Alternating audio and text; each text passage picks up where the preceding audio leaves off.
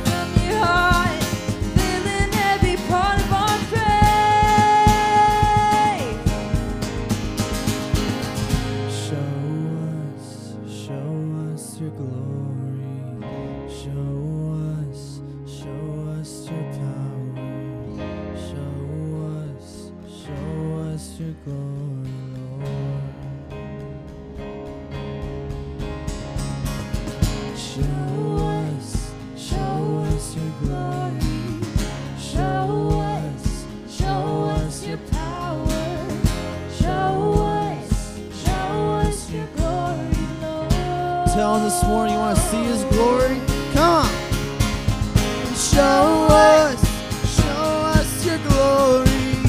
Show us your power.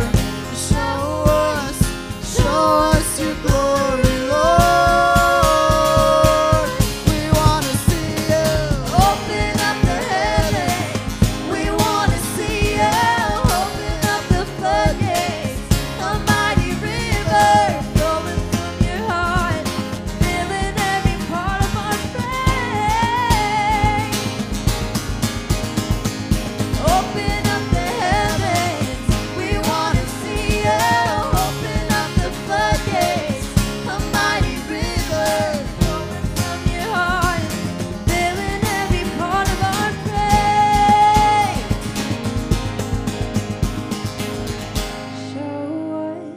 Show us your glory. Show us your power. Show us your glory, Lord.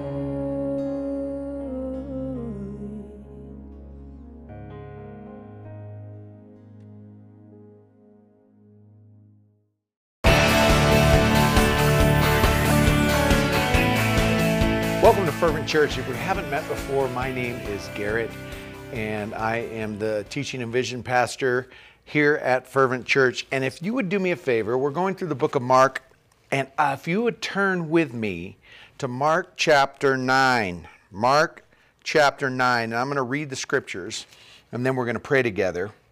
But as I'm reading the scriptures, I want you to ask yourself this question. Do you want your life to count for something? I mean, I don't know too many people that don't want their life to count for something, but Jesus tells us that our life can count, right? That we don't have to live bankrupt lives, we don't have to live in spiritual poverty, but we can actually live in the supernatural and have abundant life. And so that is my hope and my prayer for us this morning. So Mark chapter 9, beginning in verse 30, it says this. It says, John said to him, my bad. Verse 30, then they left that place and made their way through Galilee. But he did not want anyone to know, for he was teaching his disciples and telling them, the Son of Man is going to be betrayed into the hands of men. They will kill him, and after he is killed, he will rise 3 days later. But they did not understand this statement, and they were afraid to ask him. They came to Capernaum. When he was in the house, he asked them, what were you arguing about on the way? But they were silent, because on the way they had been arguing with one another about who was the greatest. Sitting down, he called the 12 and said to them, if anyone wants to be first, he must be last and servant of all. He took a little child, had him stand among them, and scooping him up or taking him in his arms, he said to them, whoever welcomes one little child such as this in my name welcomes me. And whoever welcomes me does not just welcome me, but him who sent me. John said to him, Teacher, we saw someone driving out demons in your name, and we tried to stop him because he wasn't following us. Don't stop him, said Jesus, because there is no one who will perform a miracle in my name who can soon afterwards speak evil of me. For whoever is not against us is for us. In Matthew, it actually switches it the other way around. And whoever gives you a cup of water to drink in my name because you belong to Christ. Truly I tell you, he will never lose his reward. But whoever causes one of these little ones that believe in me to fall away or to stumble, it would be better for him if he had a millstone tied around his neck and he were thrown into the sea. And if your hand causes you to fall away or stumble, cut it off. It is better for you to enter life maimed than to have two hands and go to hell, the unquenchable fire. And if your foot causes you to fall away, cut it off. It is better for you to enter life lame than to have 2 feet and be thrown into hell.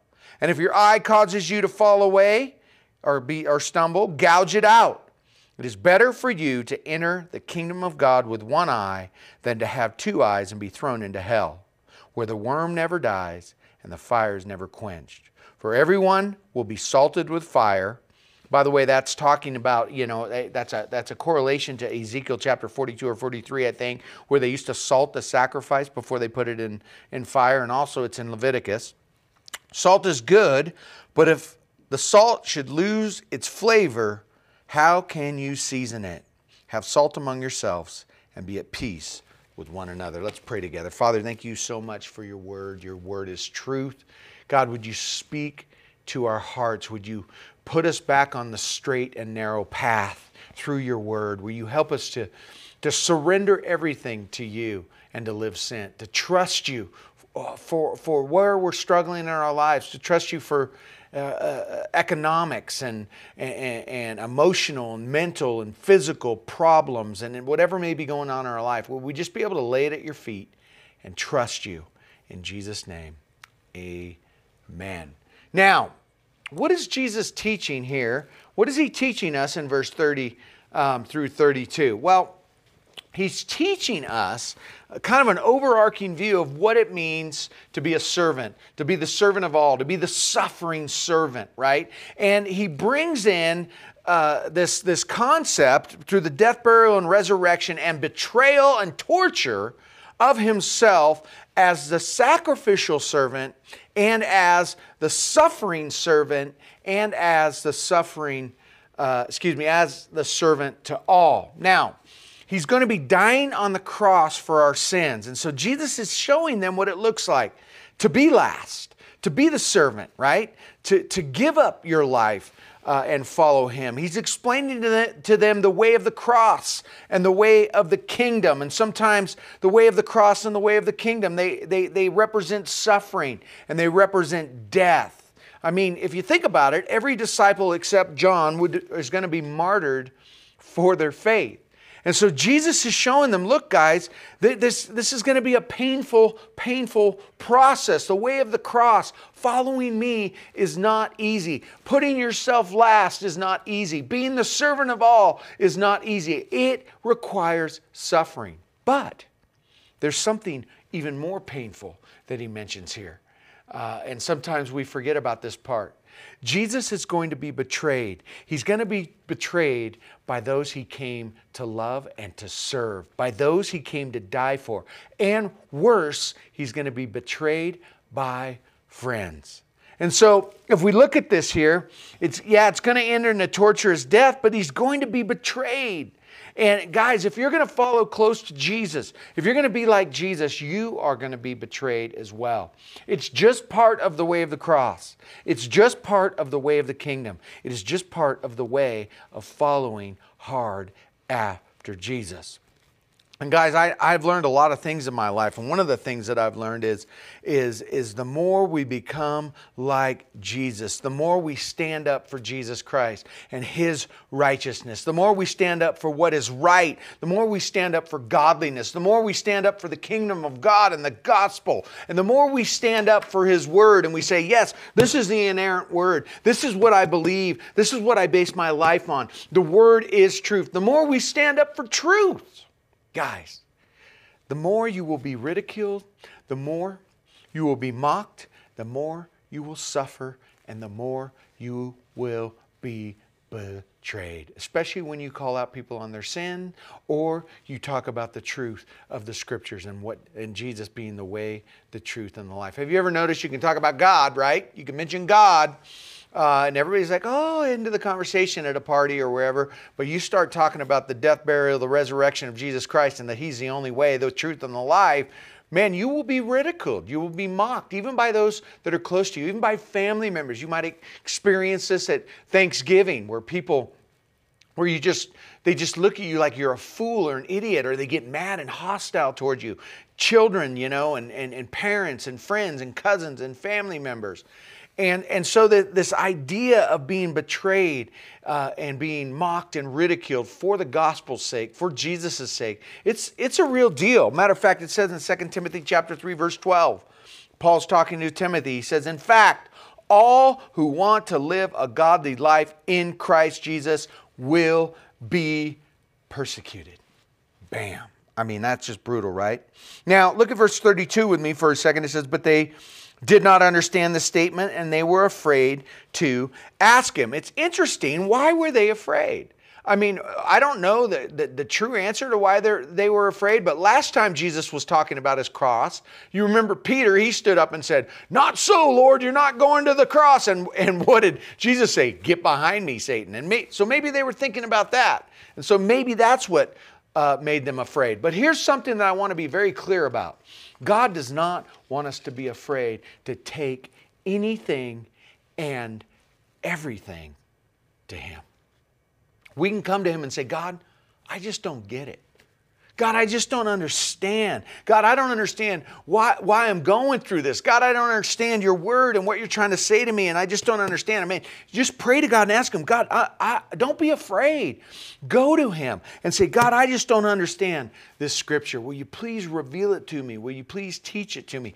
I mean, there's all kinds of, God, I don't understand what's going on in my life. God, I don't get it.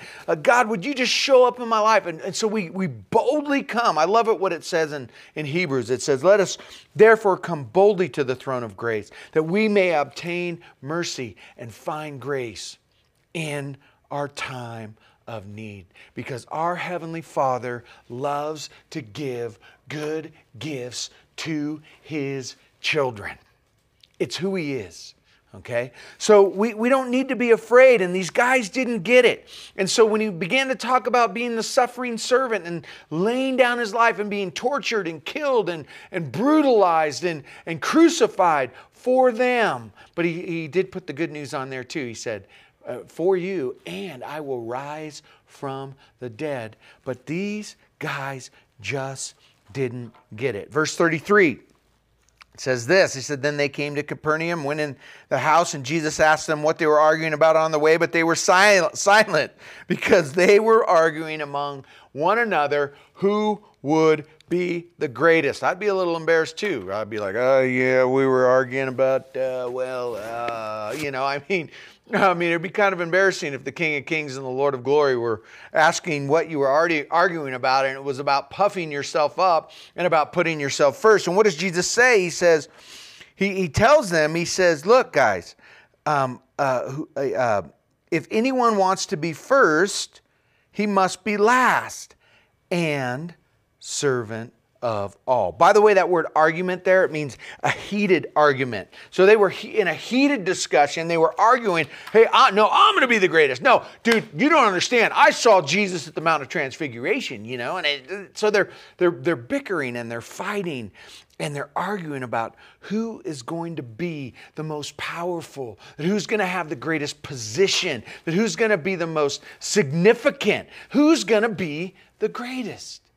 And that is what they're arguing about. And I mean, this isn't the only time that happened, okay? You remember when James and John, they brought their mommy to Jesus, right? And they bring their mommy to Jesus. I mean, this is comical. How embarrassing, right? Mommy comes and she falls down on her knees, and Jesus says, so what can I do for you? And she goes, oh, Jesus, can you put my sons James and John and make them first in the kingdom of heaven and put them on your right side and your left side? And Jesus says, look, it doesn't matter because the Father in heaven decides that. But here's what he says. He says, are they willing to drink the cup of what I'm going to go through? And they're like, oh, absolutely, we can drink that cup, the cup of the cross, of being tortured and murdered and betrayed and crucified and having the wrath of God and the sins of God and the judgment of God poured out upon Jesus on the cross, and then Jesus and God the Father losing fellowship. Why Jesus hung on the cross, because as he dumped the sins of the world on Jesus on the cross, God had to turn his back on Jesus, and Jesus crying out, my God, why have you forsaken me? Proving that he is the servant of all. And Jesus said this to them, and as they kept walking, the 10 other disciples got indignant, it says, and got angry at James and John for bringing their mommy to Jesus, trying to ask to be first at the right hand and the left hand. And this is what Jesus says to them. He says, he calls them over and he says, you know that the rulers of the Gentile lord it over them, and those in high positions act as tyrants over them. It must not be like that among you. On the contrary, whoever wants to become great among you must be your servant, and whoever wants to be first among you must be your slave. Just as the Son of Man did not come to serve, but to be, did not come to be served, but to serve and to give his life a ransom for many. So what does it look like to be last, to be servant of all? Well, Jesus explains it in verse 31. It says, you mean die. It means to be killed and betrayed and tortured and to pick up your cross and follow hard after Jesus. That's what it looks like to be a servant, right? It also looks like Jesus in the upper room. You guys remember that story? He girds himself and he bows down in the upper room the night before he's crucified, and he washes the disciples' feet. And here's the kicker, even Judas's. I mean, mind-boggling, right? It looks like someone that thinks more about others rather than themselves. It looks like a person who's willing to give up their fame and their wants and their desires and their glory for everyone else, to pick up their cross and follow Jesus, and to consider others more important than themselves. It looks like somebody that gives up their rights to be right. I mean, wow, Jesus is telling them that greatness, guys, that greatness is not measured by how many people serve you, but how many people you serve. And I mean, I love the corporate model, right? You know, you have the CEO on the top, and then you have the board of directors, and then you have, you know, the CFO and the COO, and then, I mean, it goes down this list, right? And then you have your directors, and then your managers, and then your supervisors, and then your foremans, and then you get down to the lowly janitor on the corporate org chart, and he's down there at the bottom. But not so with Jesus, guys. He flips that thing on its head. Now, if a CEO is serving everyone, then of course that kind of throws that illustration out. But basically, it's the people on the bottom of Jesus's org chart, those that are last, that put others first, that die to themselves, that prefer others and their wants, their desires, and their success above their own. Those kinds of people, my friends, are the ones that become first in the kingdom of God. Now, there's something called narcissistic personality disorder. Now, I'm not a big fan of disorders. I think it's a label that a lot of times it should be, I have alcoholism, disorder, right? Now, you're not an alcoholic. You're a drunkard, and you need to quit getting drunk. I have the demon of adultery. No, you need to quit cheating on your wife. I have a sexual sin disorder. No, you need to crucify your flesh. So I'm real careful when I say narcissistic personality disorder. You know what I mean? But the severity of the symptoms may vary. But they say a lot of people have these. And as I read this list, hopefully you don't notice any of these in yourself. But I guarantee you're going to notice a lot of them in other people. I mean, because I know a lot of people that describe what I'm about ready to read to you. First, somebody with NPD they have a high sense of entitlement and require constant, excessive admiration. They exaggerate their achievements and talents, expect to be recognized as superior, even when their achievements don't warrant it, believe they are superior and can only associate with equally special people, monopolize conversations and belittle or look down on people they perceive as inferior, expect special favors and unquestioning compliance with their expectations and welcome no feedback. They become impatient or angry when they don't receive special treatment and then use all means at their disposal to get revenge, take advantage of others to get what they want, have an inability or unwillingness to recognize the needs and feelings of others, right? And are envious of others and believe others are envious of them. Behave in an arrogant or haughty manner, coming across as envious, conceited, boastful, prideful, and pretentious. Extremely prideful and self-focused, and I'll add right there, they worship the unholy trinity of me, myself, and I, okay? They are inflated sense of their own importance and take advantage of others for their own gains and needs. Have a deep need for excessive attention, admiration. Only reward you if you give them excessive attention or admiration. Have significant interpersonal problems and troubled relationships. They have problems sustaining satisfying relationships either with others or God. Have a lack of empathy and compassion for others. Extremely unhappy and disappointed when they're not given their special favors or their way or admiration that they think they deserve. They easily feel slighted. Have great difficulty asking for forgiveness. Man, I know so many people that have great difficulty asking for forgiveness. I mean, maybe you know a lot of people like that too. They're not teachable. They're an expert about everything. No one enjoys being around them. They blame, and here's a kicker too, they blame shift, make excuses, and are always the victim. Hopefully none of those stood out to you. I would be willing to bet that we all know people that have at least 5 or 10 of those. But it's sad. They're narcissists. They're self-focused. They think more highly of themselves than they ought. All the things that the Bible tells us not to do. See, Jesus is blowing that whole concept, that whole idea apart here, right in front of us. Those that want to be first will be last. Those that want to be greatest in the kingdom will be servant of all. Those that really want to succeed before God and man will put God and others first. It goes back to the greatest commandment. Love the Lord God with all your heart, mind, soul, and strength, and love your neighbor as yourself, right? It breaks down to the simplicity of that. So let's look at verse 36 and 37 together, okay? 36 says this, he took a child, after he said, if anyone wants to be first, he must be last and servant of all. He took a child in his arm and stood the child in the middle of them. Okay, can you imagine this illustration? Jesus is the king illustrator, right?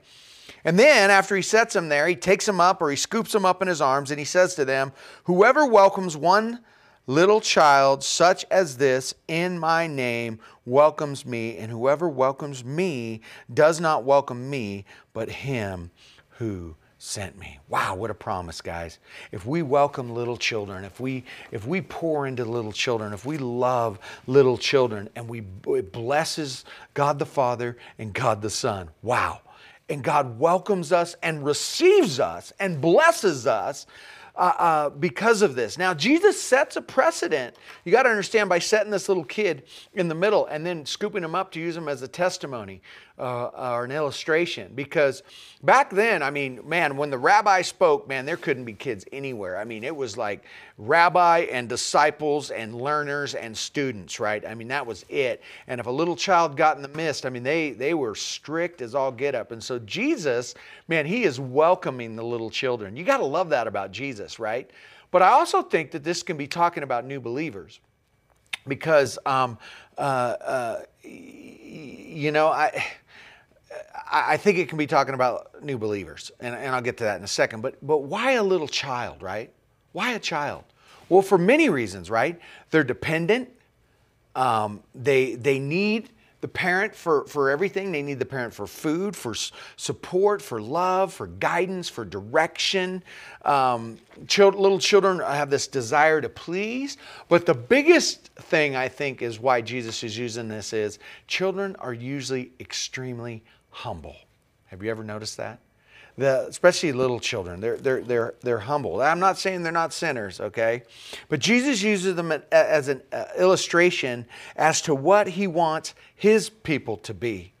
The very fact that they have to rely on the parent for everything is the exact same thing that a new believer needs to rely on God and the discipler, the people that are pouring into him, right, for everything.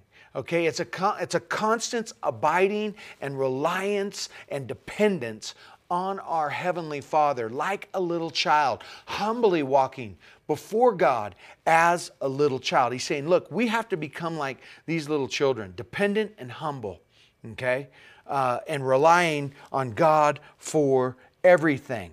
So I'd like to ask the question, if we're to ask your coworkers or your wife or your friends or your family or whoever, if you are humble and a servant of all, what would they say, right?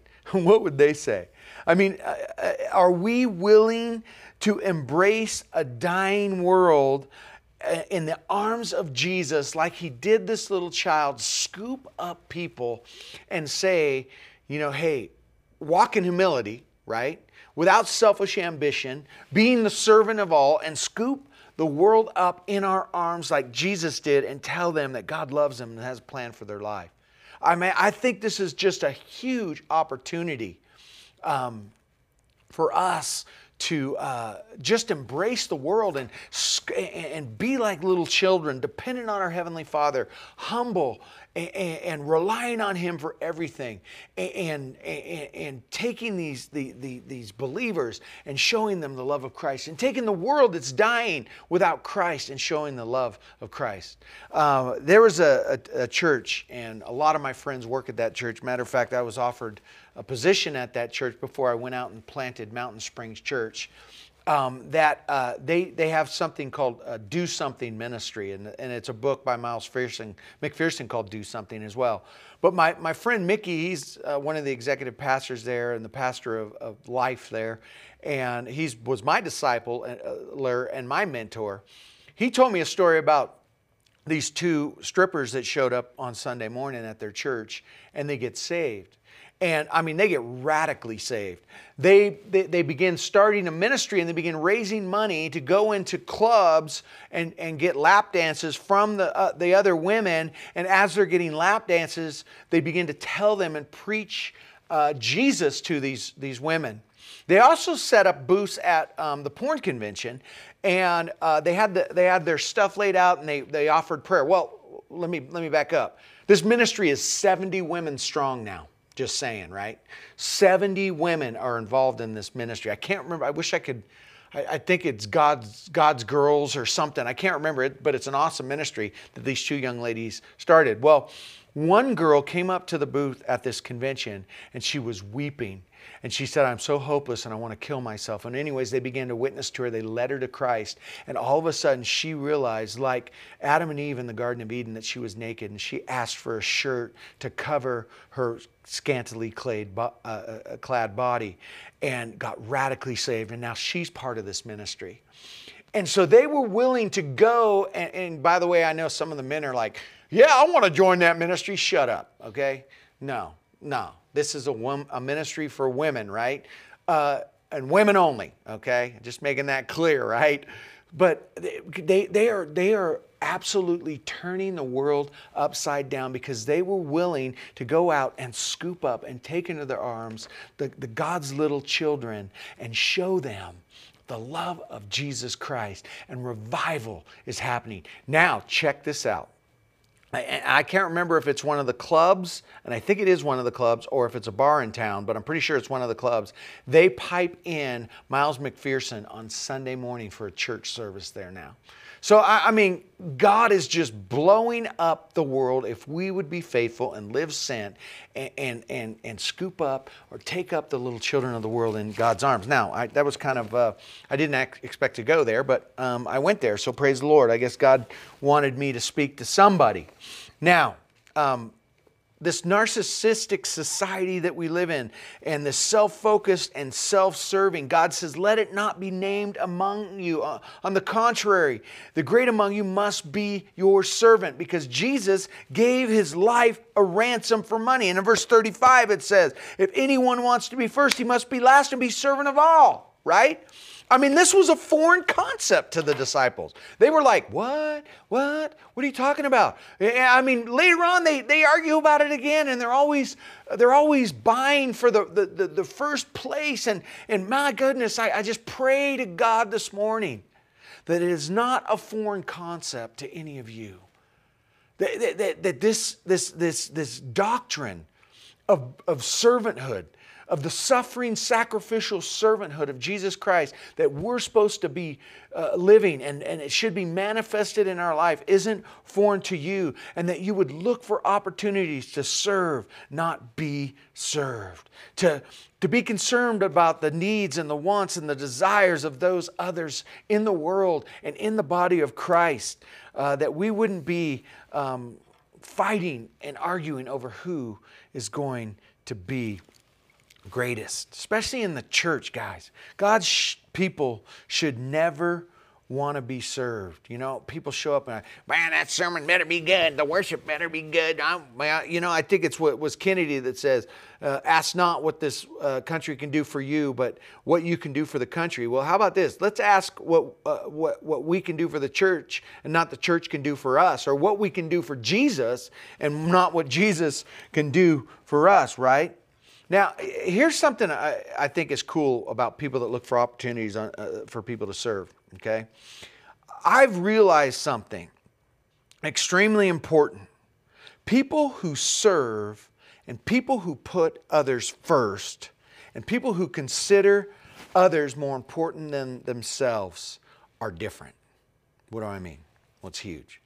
What I've noticed about them is they don't seem to suffer as much with depression, with hopelessness, with despair, with fear and worry and anxiousness. They're not despairing of life. On the contrary, they seem to have more joy and hope and peace and contentment than people that don't serve.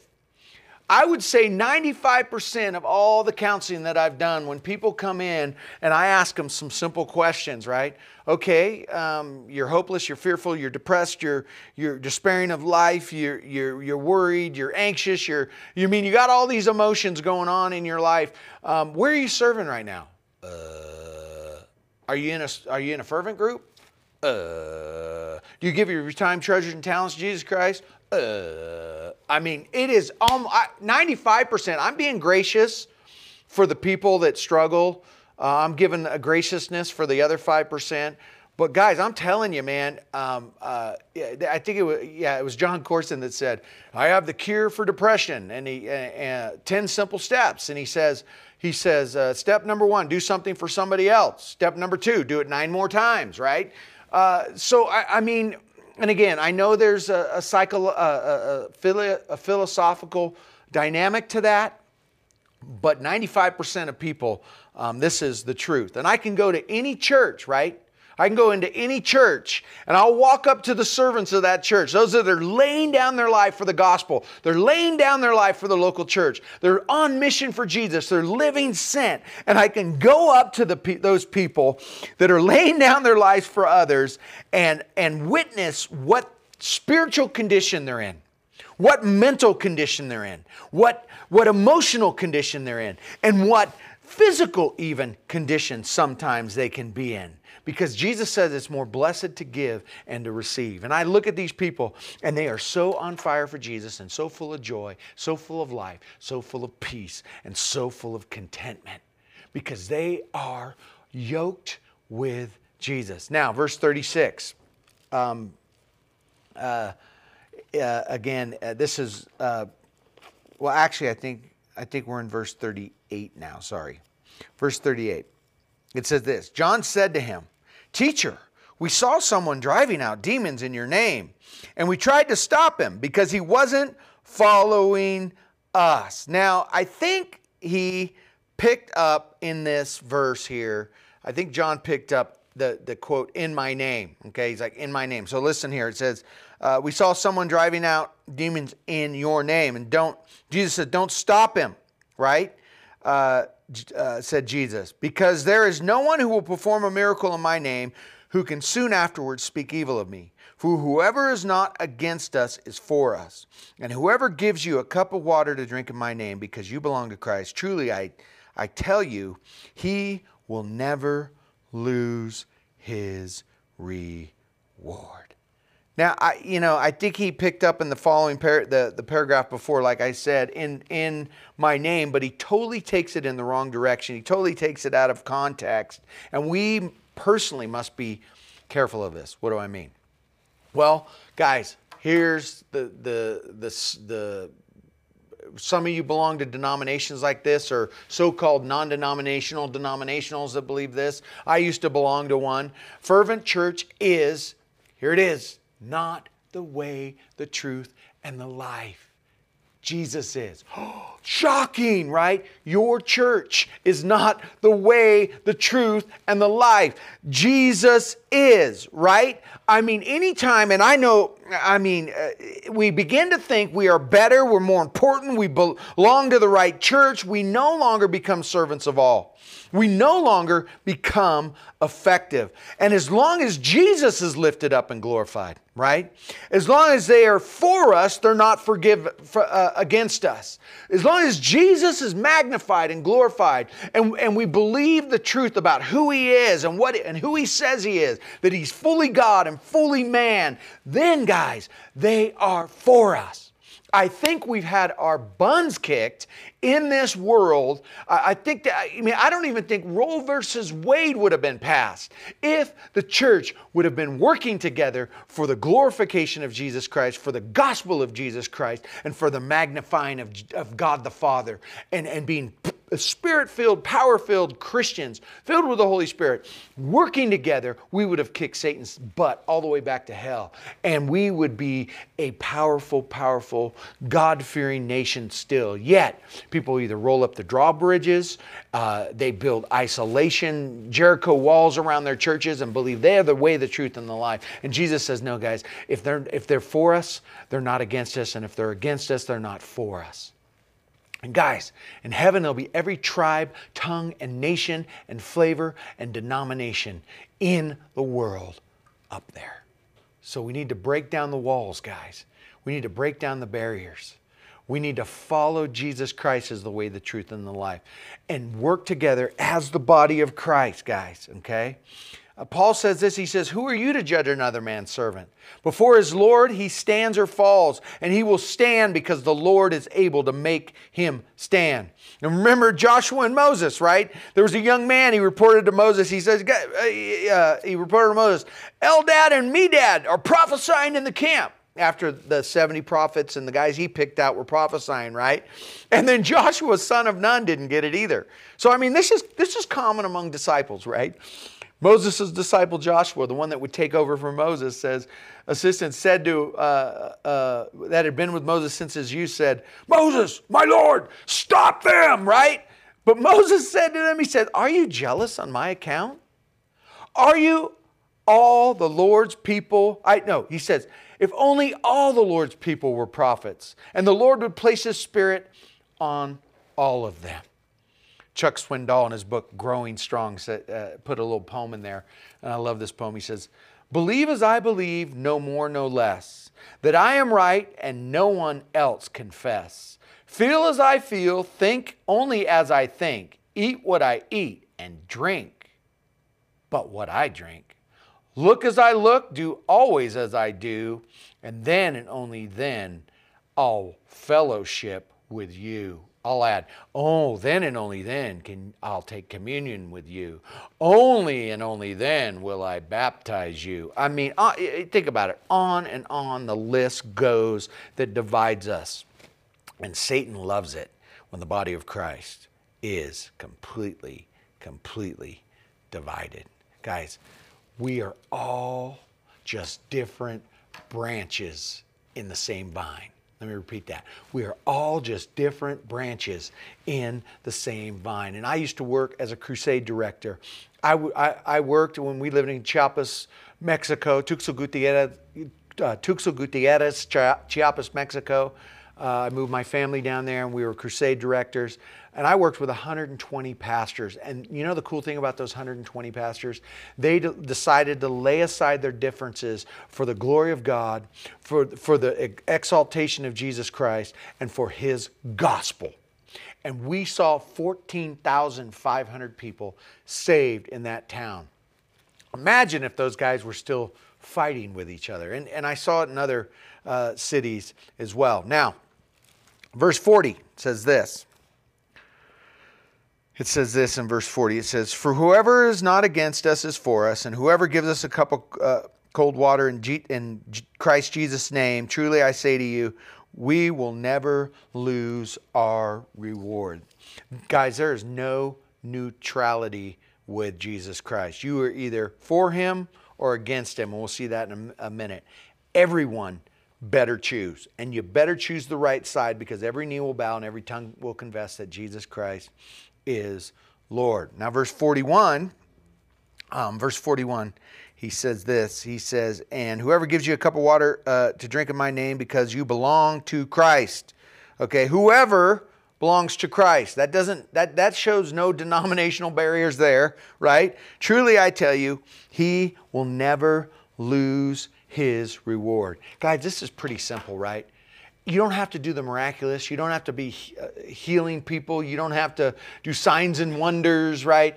It's simple serving, Jesus is pointing out here. It's simply giving a glass of cold water in Jesus' name to the hurting, the broken, the outcast, the missionaries in the farthest outposts of the earth. Guys that are out there alone, trying to do this. Guys, Jesus says, if you do that for my people, man, those that belong to me, guys, those in the Sudan, wherever it may be, right? Those down the street, you do it for me and you will never lose your reward. I love that. I love that. I love that. I love that. I love that. I love that.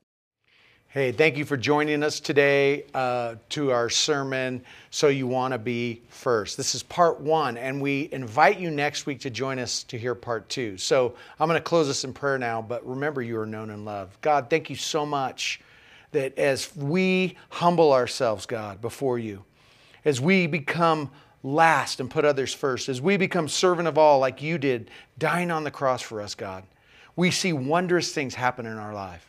And so, Lord, I pray that everybody that walks away today, Lord, would walk away changed, that they would want to be servants of all. They would want to be like you. It's about being like you, Jesus. And so, God, I pray as we go throughout our week this week, Lord, that we would remember, Lord, that we are tied to you, we're yoked with you, and as we abide in you, you bless us and you bless the world around us. So, Lord, we offer ourselves to you this week as living sacrifices. Would you bless us and would you go with us? In Jesus' name, amen. God bless you, and I look forward to seeing you next week.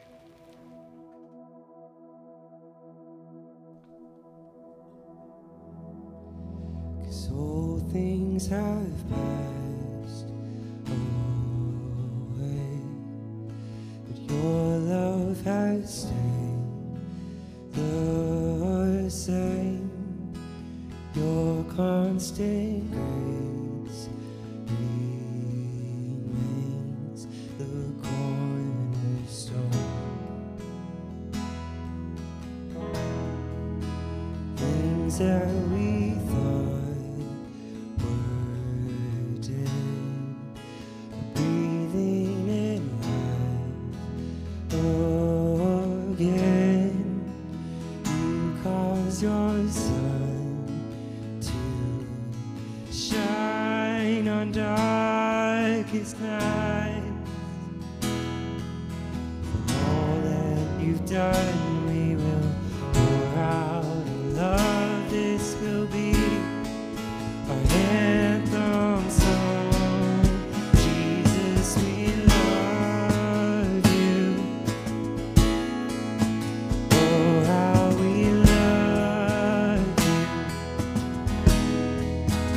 You are the one our hearts adore. The homeless have found their home. The orphans now have a home. All that was lost has found its place in you. Sing this together. You lift our weary hand, and you make us strong instead. You took these rags and made us beautiful.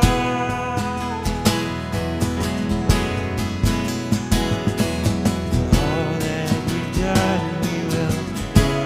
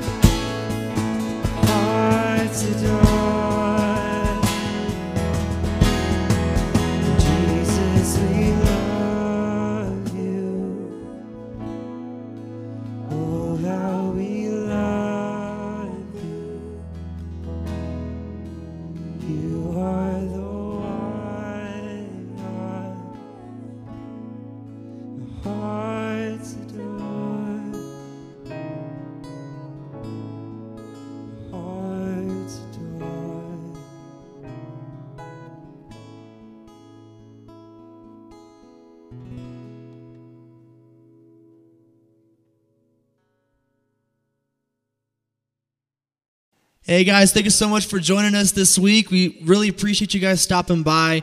Just want to give you another quick reminder. Make sure you fill out that connection card. We want to get to know you a little bit more. If you guys have any prayer requests, make sure you fill it out on that connection card. And we also have a donation link as well if you feel obligated that you would like to help support the ministry here. Definitely go ahead and do that as well. Thank you so much for joining us again. You guys are known and loved, and have a great week.